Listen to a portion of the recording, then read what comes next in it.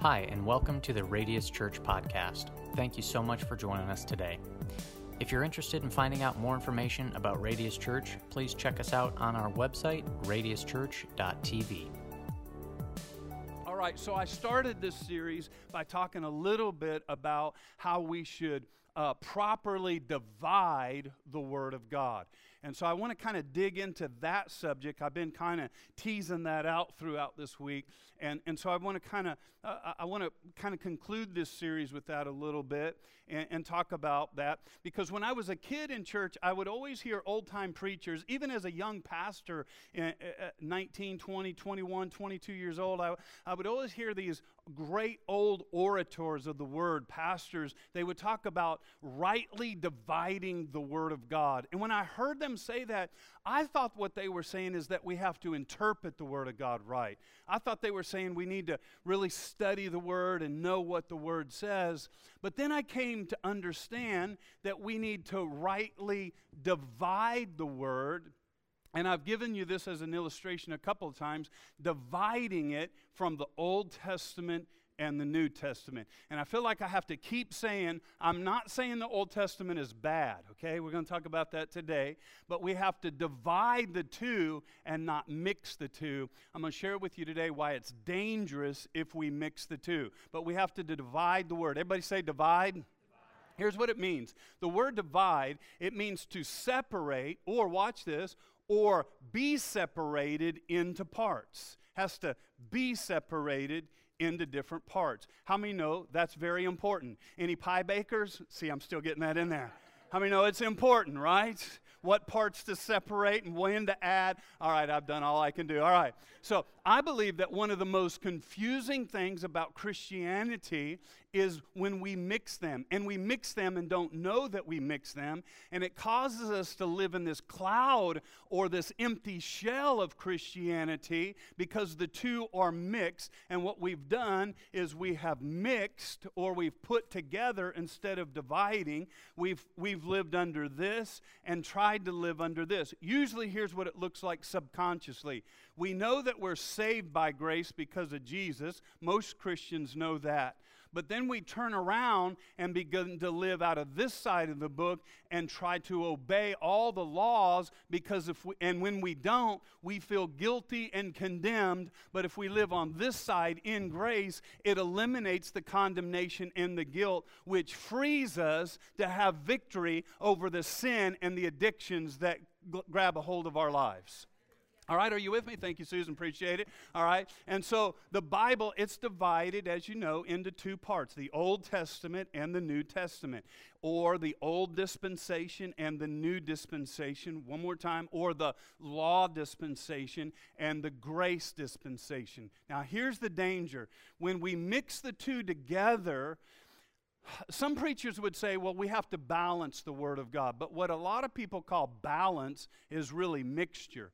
And Paul dealt very severely, very seriously, with a lot of exclamation points when we try to live with a mixture. Matter of fact, I did a series, you can look it up online, on the book of Galatians. We went through the entirety of the book of Galatians, and that's what Paul deals with in the church of Galatia. As a matter of fact, when we mix the two and try to live with them simultaneously without dividing the two, it actually is a doctrine called Galatianism, of all things, because this is exactly what Paul was dealing with when he wrote the letter to the church of Galatia. They started in grace, and then religious people came in and started adding all the things they needed to do in order to be accepted in the church's membership. Okay, I'm going to leave that alone. All right.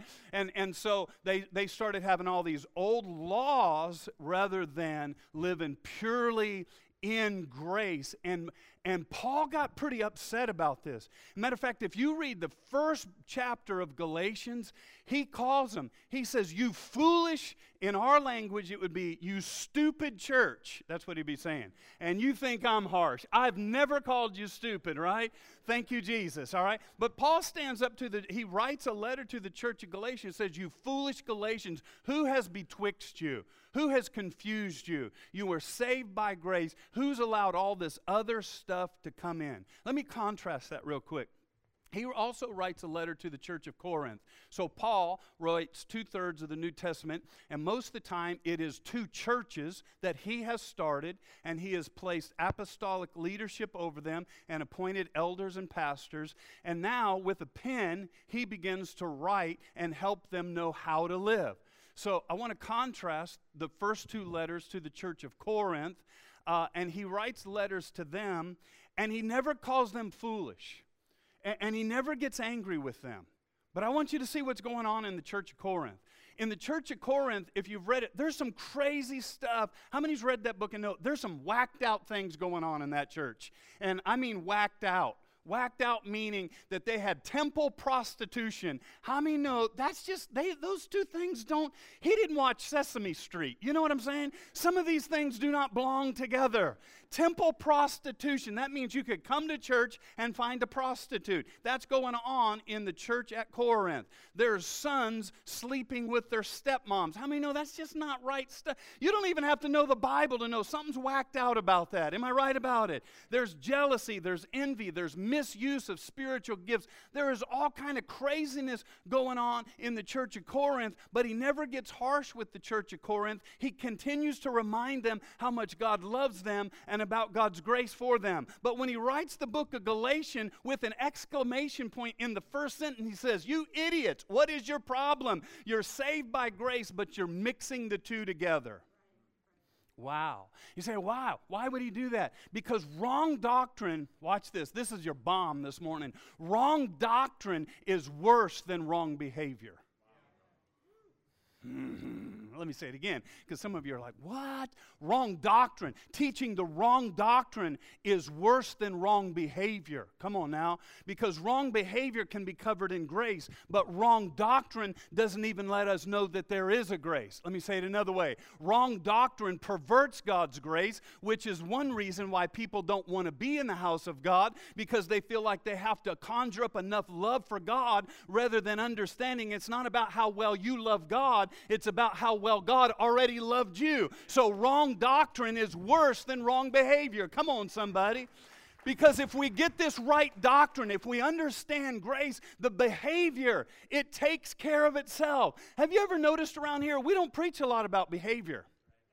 We don't preach a lot of messages about you better not do this and you better do this. We don't preach those kind of messages, because when you get a revelation of how much God loves you, when you get a revelation of His grace and living in His grace, there is now therefore no condemnation, and right doctrine takes care of right behavior. Somebody say amen in this house. Come on now, right? Okay, so let me take you to an Old Testament. I'm going to contrast. I told you I'd do this. I'm going to contrast an Old Testament verse, and it's going to get reread in the New Testament. And I want to contrast the two verses and show you, I hope this is going to be a light bulb moment, the difference of the old and the new. And all through there, we've done that. In this series, if you're new to the series, all through this series, we've done those things. So we've talked about how in the law says if you have any skin disorder, you're pushed out of the camp. But the New Testament comes and brings you into the camp as we watch Jesus touch those with leprosy. Okay? So all through the Scriptures, we see if there's any discharge from your body, you're thrown out of the camp. But over here, we see Jesus touching the woman with the issue of blood. So we see the contrast between the old and the new. And so let me give you one more. Let's go to the prophet Isaiah. In Isaiah chapter number 61, here's what Isaiah, he's prophesying about a coming Messiah, and his name is Jesus. Yeah. Anytime a preacher asks you a question in church, 9 out of 10 times the answer is Jesus, all right? You're usually pretty safe. So he's prophesying about a Messiah named Woo! Come on now. All right. So the Spirit of the Sovereign Lord is upon me. He's talking about Jesus coming. And I don't have time to do this. I want to preach this verse one day because it talks about the fourfold ministries of Jesus that are coming when He shows up. So watch this. He says, the Spirit of the Sovereign Lord is upon me because the Lord has anointed me, watch this, to proclaim the good news. They don't even know what the good news is yet. Because the good news is the gospel, and the gospel is grace. Okay? So number one, to preach the good news. He has sent me to bind the brokenhearted. Can anybody say amen to that? Thank you for that, Lord. To proclaim freedom to the captives and release from darkness those prisoners. Now hold on a minute. They have lived hundreds of years under the law so far, and prisoners have not been set free, and addictions have not been broken, and those in darkness have not come to light by following the law. But Isaiah is saying the day will come when we move from the old, come on, and we step into the new, somebody, right? And these things are going to happen. To proclaim freedom to the captives and release from darkness for the prisoners. To proclaim, now watch this. To proclaim the year of the Lord's favor. Now I want you to see this next word. This next word is so important that you see it. And if we don't see it, we might easily read over it. So I turned it red, all right? To proclaim the year of the Lord's favor and the day of vengeance of our God. A lot of Christians are trying to live victorious, but they're living under the vengeance of God. They're living under the judgment of God. They're living under self-condemnation because they've done something wrong. But he says there's a Messiah coming. And it's heavier on the other side, right? Okay, so this is a prophetic word about the coming Jesus. This is Old Testament. So now let's fast forward and rightly divide the word. So Jesus, he kicks off his ministry. And what's happening in the New Testament, Jesus shows up and he begins to turn the pages from the old to the new. He goes to church one Sunday. Come on, Jesus is the guest speaker. The pastor gets up and gives him the Bible, what we now know as the Bible. He unrolls it, because it wasn't like, it was a scroll, all right? And he unrolls it, and he begins to read from what we call the Bible, this very verse that I just read to you. Does anybody know where I'm going with it? Come on, just wink at me if you know, all right? And so he does this. Jesus gets up his first day in the church, preaching to the people, getting ready to move the old into the new. And watch Jesus read the very verse that Isaiah prophesied about. Check it out. Let's go to Luke chapter number 4. He says, he's reading now. Jesus is reading the Bible. Okay, Old Testament, that's all we had at the time. The Spirit of the Lord is on me, because he has anointed me to proclaim good news to the poor. He has sent me to proclaim freedom for the prisoners and recovery of sight to the blind, to set the oppressed free, and to proclaim the year of the Lord's favor. Everything is word for word what Isaiah said. Period. Did you catch it? Somebody over here caught it. And one other person over here caught it. Pay attention to what Jesus did. The rest of the scripture says this. Watch this. Take it on. Then he rolled up the scroll. He closed the book, everybody. He said to proclaim the acceptable year of the Lord. He closes the book and he sits back down. I'm not lying. Here it is. Then he rolled up the scroll, gave it back to the attendant, and he sat down. And the eyes of everyone in the synagogue were fastened on him. He began by saying to them, today, this scripture is fulfilled in your hearing. Come on, everybody. Oh, let me break it down for you. Did you notice? He put a period where Isaiah kept on going. He did not read, and the judgment. He did not read, and the vengeance of the Lord. And he closed the book. He said, I'm proclaiming the year of the Lord. Now let me break this down. When he says I'm proclaiming the acceptable or the favorable year of the Lord, that is not a year like what we know. It's not a calendar 12 months like we know. He is proclaiming a season. He's proclaiming, come on everybody, he's proclaiming a dispensation. He's proclaiming, if I could, he's proclaiming the New Testament. A season of the Lord's favor, unmerited favor. He is proclaiming grace and closing the book to the law. Come on now. The original translation says the acceptable year of the Lord. He said, I've come to proclaim the acceptable year of the Lord. Watch what acceptable. Acceptable in the Greek means dektos. Let me have the definition for dektos. Dektos means the most blessed time when salvation and the free favor of God profusely abound. That's what Jesus came to proclaim. He came to tell us, come on, that we get to live in free favor. Now somebody ought to say amen to that. We're living in dektos, everybody. He closed the book and he sat down. Notice he did not say anything about the vengeance of the Lord. He did not say anything about judgment. Now hold on. That day will come.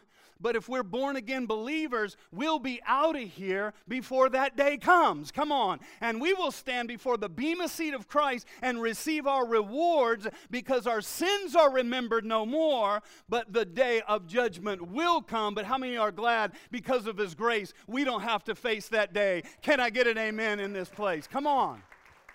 We're in the year of acceptable grace. That's why we must rightly divide the word and stop getting the two jumbled together. Because what the world hears is how loving God is. But if you do this, He's sending you to hell. How loving God is. But if you do this, we preach this loving God and then turn around and talk about an angry God. This is not the dispensation of an angry God, everybody.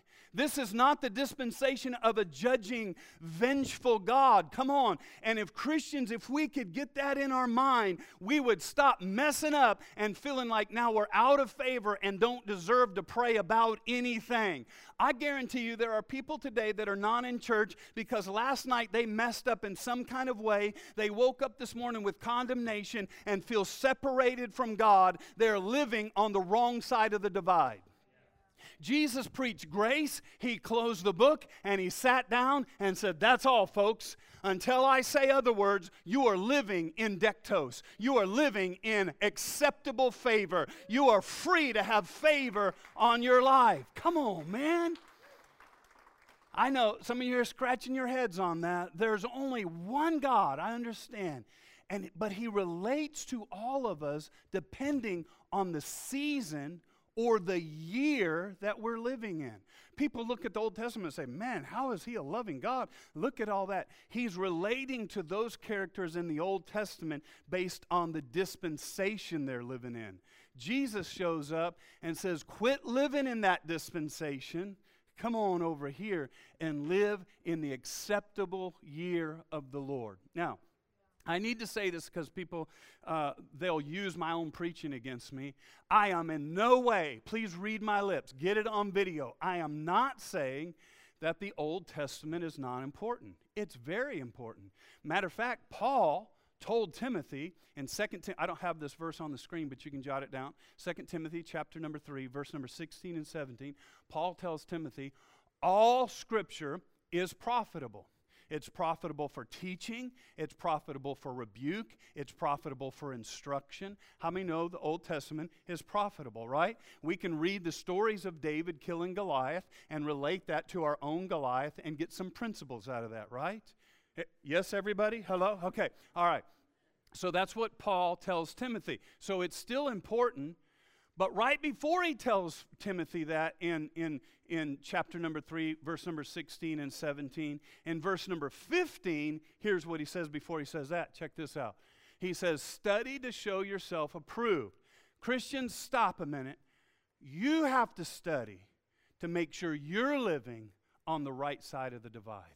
If studying the Bible is new to you, I would implore upon you, do not start a study of the Old Testament. Dive into the New Testament and find out how much He loves you, how much His grace is on you, the price that He paid for you to have grace, and how much you're living in righteousness. Come on now. And so he tells Timothy, study to show yourself approved unto God, a workman that needeth not be ashamed, rightly dividing the words of truth. Come on, do you hear that? I love the symbolism of what happens. So Jesus gets up. all the teachers of the law, all the Old Testament professionals are there. And Jesus gets up and he begins to read Isaiah. He reads it. He gets to the acceptable year of the Lord. Can you see some just mean Christians contextualized? Can you just see some church folks going, oh, now here comes the part where he's going to drop the bomb. He's going to talk about God's vengeance and how bad all of the mask wearers are, you know. And he closes the book. And he hands the Bible back to the pastor. And he sits down. Could you see the religious people going, oh, wait, we didn't get to our favorite part? Because you know religious people like the vengeance part. They like the mean stuff. They like the thunderbolts finding your shorts, that kind of stuff. You know what I'm talking about? They like all that. God's going to destroy the world. They like to pick it, and they like to tell what God is against. And he closes the book, and then watch what he does. He sits down. Now, you might just read this and think this is just a simple little, okay, he sat down. But there's a statement in his sitting down. He sat down. After he read what he read, he sat down. This is very important. Let me take you to some scripture to show you why. Hebrews chapter number 10. Watch this. First of all, before I read this, remember last week I talked to you about the Old Testament priest would go into the Holy of Holies and offer the blood sacrifice, right? If you've been here for any prayer nights, I've talked to you about all the different pieces of furniture that are symbolic in the tabernacle. And so the Old Testament priest is continually busy. The Old Testament priest, there is nowhere in the tabernacle for him to sit down because he was constantly burning sacrifice. He was constantly offering up incense unto the Lord. There was no place of rest in the Old Testament tabernacle. But Jesus shows up, reads the scripture, closes the book, and he sits down. Watch Hebrews now. But when this priest had offered, this priest being Jesus, had offered for all time one sacrifice for his sins, what did he do? He sat down. Where did he sit? This is important. At the right hand of God. And since that time, he waits for his enemies to be made his footstool. For by one sacrifice, he has made perfect forever. I am just trying so hard to get you there. Perfect. When I read that, I jumped up off my recliner and I shouted, hallelujah. Perfect forever. Not perfect until you commit your next sin. Not perfect until you drive the way you drive on I-5. Not perfect until you yell at your husband. Not perfect until you throw the dishes. Not perfect until you kick the dog. Perfect forever. Perfect forever. The reason he sat down and he's saying, it is finished, I'm done, you're perfect forever. I don't have to get back up. I don't have to offer another sacrifice. I don't have to go through all that again. You are perfect forever. Friends, that's what grace does. It makes us perfect forever. Law made you perfect for about 30 seconds until you thought something wrong, right? But grace makes us perfect forever. Forever. Did you get that? Let me do it one more time. Forever. Right? At the right hand of God. And since that time he awaits his enemies, for by one sacrifice, perfect forever, those who are being made holy. He sat down because we're perfect forever. You are perfect in the sight of God. Not because of your thoughts, not because of your addictions, not because of your mess-ups. You are perfect forever because, remember last week, you are in Christ Jesus. You are under His grace. This is the year, the acceptable year, the acceptable season of grace in the Lord. That ought to fire somebody up. Come on now. So under the Old Testament, every priest was constantly ministering all day, all the time in the Old Testament. In the New Testament, Jesus, remember Revelations 5 last week? He offers the blood sacrifice. He sits down at the right hand of the Father, and he says, it is finished. Now, if you're not fired up yet, this part's going to get you. Because not only does he sit down, he invites you to stop working and for you to sit down also. He's telling somebody this today. Stop stressing. Stop being anxious. Stop laying awake at night with the devil's accusations. Quit living under shame. Quit living under condemnation, and come sit down with me. I sacrificed. You didn't have to do that. But now I sit down, and I want you to sit down with me. Watch this. Watch this. Okay. Let me make sure you know this is in the Bible. Ephesians chapter number... Do I have Ephesians? I think I have Ephesians. I better have Ephesians. All right, there it is. All right. But because of His great love. Hey, everybody. Because of His great love. I want somebody to walk out of here today with a fresh revelation of how madly in love God is with you.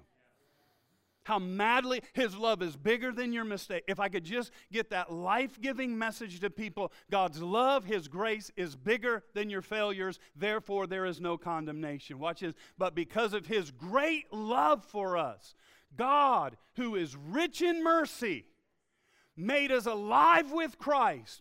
One translation, the better wording here is alive in Christ. Even when we were dead in transgressions. So watch this. Because of His great love, we're alive in Christ even when we mess up, even when we were dead in transgressions. It is by grace you have been saved. And God raised us up with Christ. What?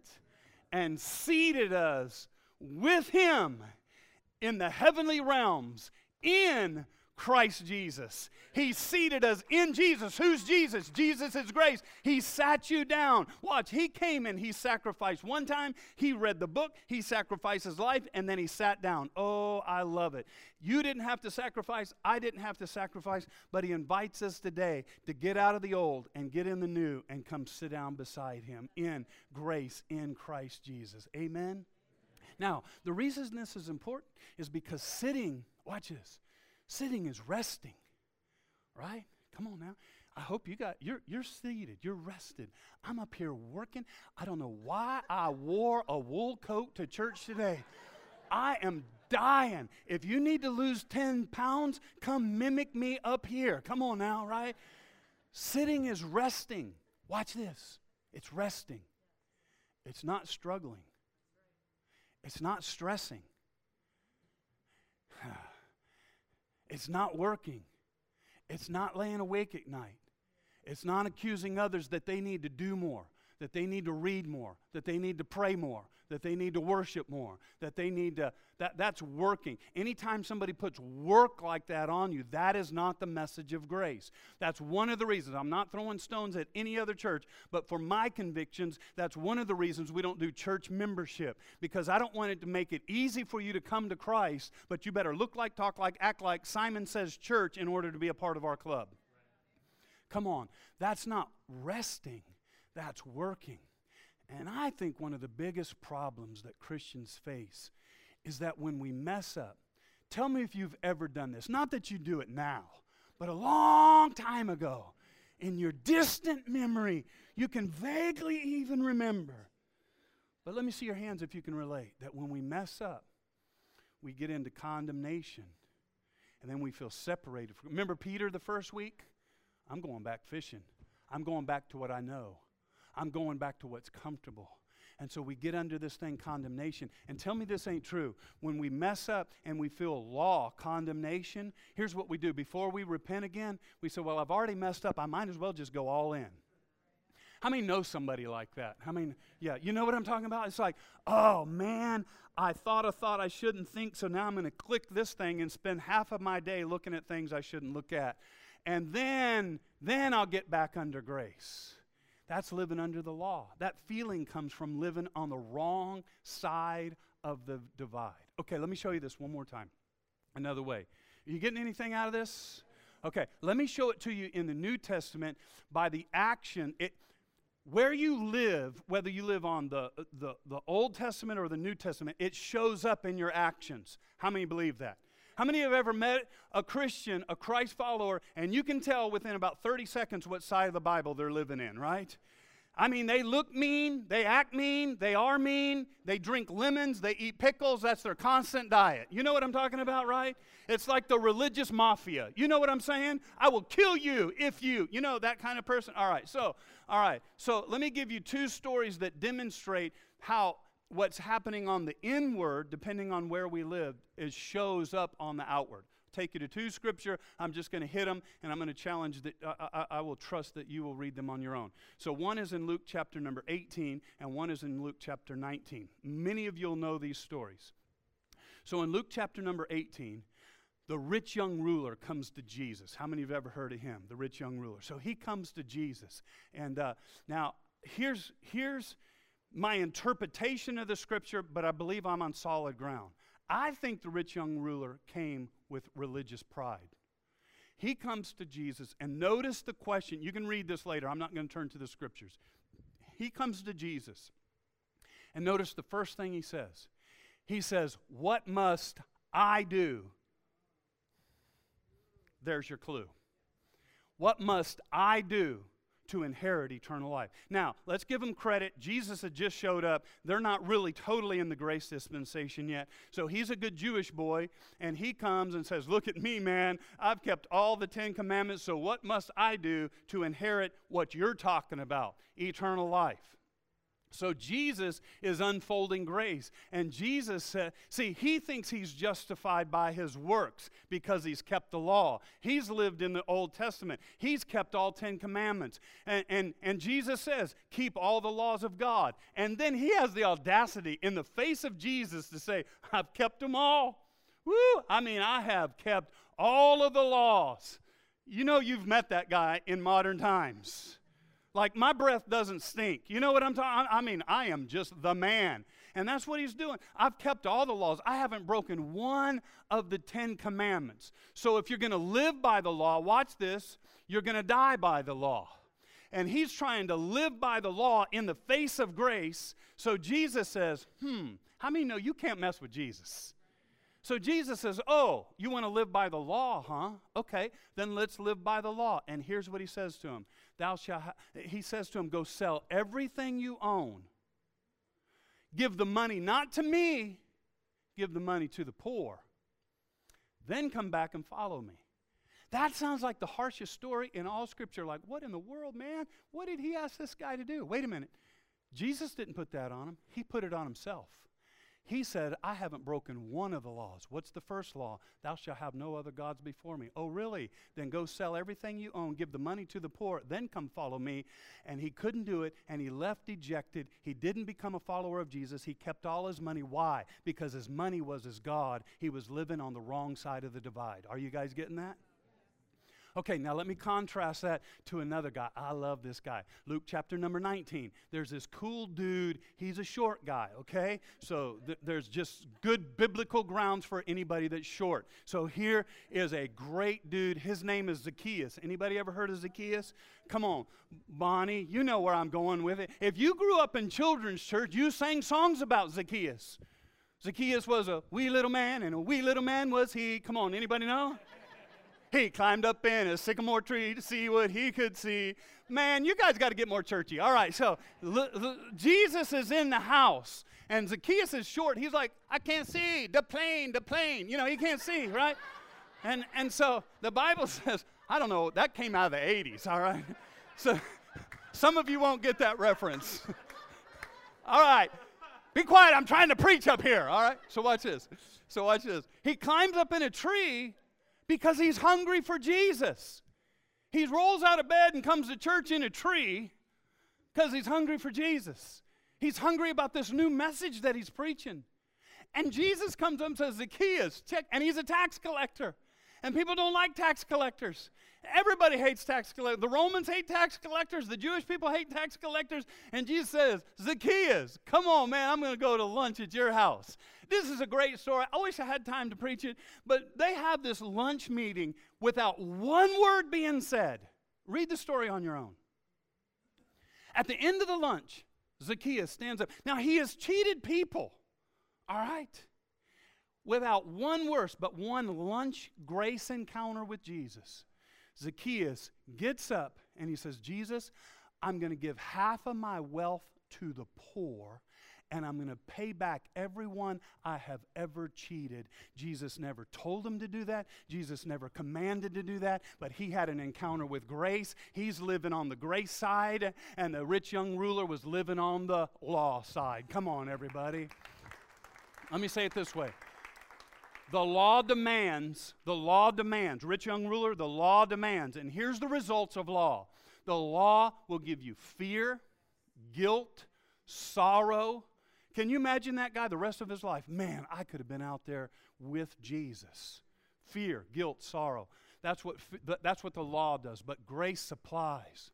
Watch this. You'll see it in Luke 18 and Luke 19. The rich young ruler and Zacchaeus. Grace supplies. What does grace do in our life? It doesn't make us stingy. It makes us generous. It produces generosity in our... Can I tell you something? Here's a quick little philosophy of your pastors. That's why we don't get up here and beg for offerings. Because if I preach grace and God has your heart, I don't have to demand that you give to the church or you can't be a member. Otherwise, you're giving and you're not really happy about it. But if God has your heart and you understand the price He paid for grace, and we are in grace, nobody has to ask you to do anything. Out of the generosity of your own heart because of what He has done. Come on, Zacchaeus said, Jesus didn't say one thing to him, but He said, I'm going to give half of everything I have to the poor. That's what grace does to you. Come on. That's why when we come to Legacy Weekend, all I do is say, come on. All I do is just say, look, you guys pray about it. And if grace is being preached and life-giving is being preached, we've moved you from the law into grace, God will speak to you about what He wants you to do because grace makes us generous people. Can I get an amen on that, everybody? I'll say it one more way. If God has your heart, He already has your money. Right, everybody? Okay, I'll leave that alone. Now, friends, here's what I want to do. Let me close this series up. I hope you are getting the revelation of how much God loves you. I preached on the tabernacle, the tabernacle and the Ark of the Covenant last week, which is very Old Testament. And a guy came up to me that's been in his church his whole life. I asked for permission to share this. He says, never in my history of being in church have I ever heard a more life-giving message. I've been in church my whole life. He's almost 50 years old. Been in church his whole life. Never have I heard, preaching about the Ark of the Covenant, never in my life have I heard a more life-giving message. If you're not getting a revelation, I hope you are. My whole intent is to help you get a revelation how much God loves you. He loves you. Can I tell you why I preach this so much? Because it's my biggest struggle. It's my biggest struggle. I have a real hard time on a daily just having a subconscious knowledge of God's love. Every day of my life, just about, I get up and I do devotions. And the reason I do it is not because I'm spiritual. The reason I do it is to sit down and remind myself, I am the favored Son of God because of Jesus Christ. He loves me and He is pleased with me. And I'm living under divine grace.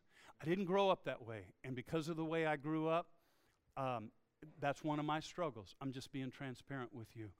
And so maybe that's why I preach this so much. Maybe I'm preaching to myself. Thanks for coming and watch me pick on me. All right, everybody?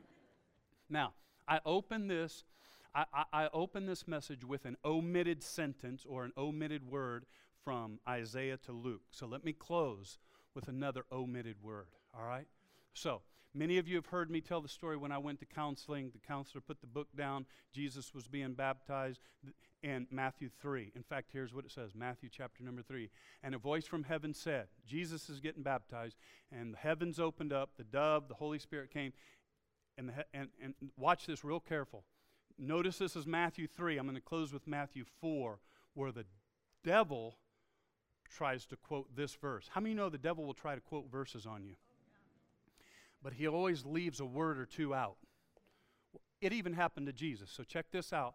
That's why you got to be careful where you go to church and where you get your spiritual teaching from. All right, watch this. And a voice from heaven said, this is my Son, whom I love. Everybody say, I love. And I am well pleased. Say, well pleased. Okay, so even Jesus needed the assurance of God loves me and He's pleased with me. And I want you to notice something. This is before Jesus has done anything. He hasn't even started His ministry, but God was pleased with Him. Thus, God is pleased with you despite what you do or you don't do. Okay? Okay, now take me over to Matthew chapter number 4 because I got to close up. Matthew 4, verses 1 through 4. I'm just going to skim this again. Then Jesus, led of the Spirit, into the wilderness to be tempted by the devil. Okay? I won't get into all that. After fasting 40 days and 40 nights, he was hungry. You think? All right? Okay. The tempter came to him. The tempter, the accuser, the devil came to him and said, watch this. If. Isn't that just like the devil? To try to put doubt. And some of us doubt all the time. Does God really love me? I know God so loved the world. I know he loves the world. But if he really loved you, he would have answered that prayer. If he really loved you, he would have given you that promotion.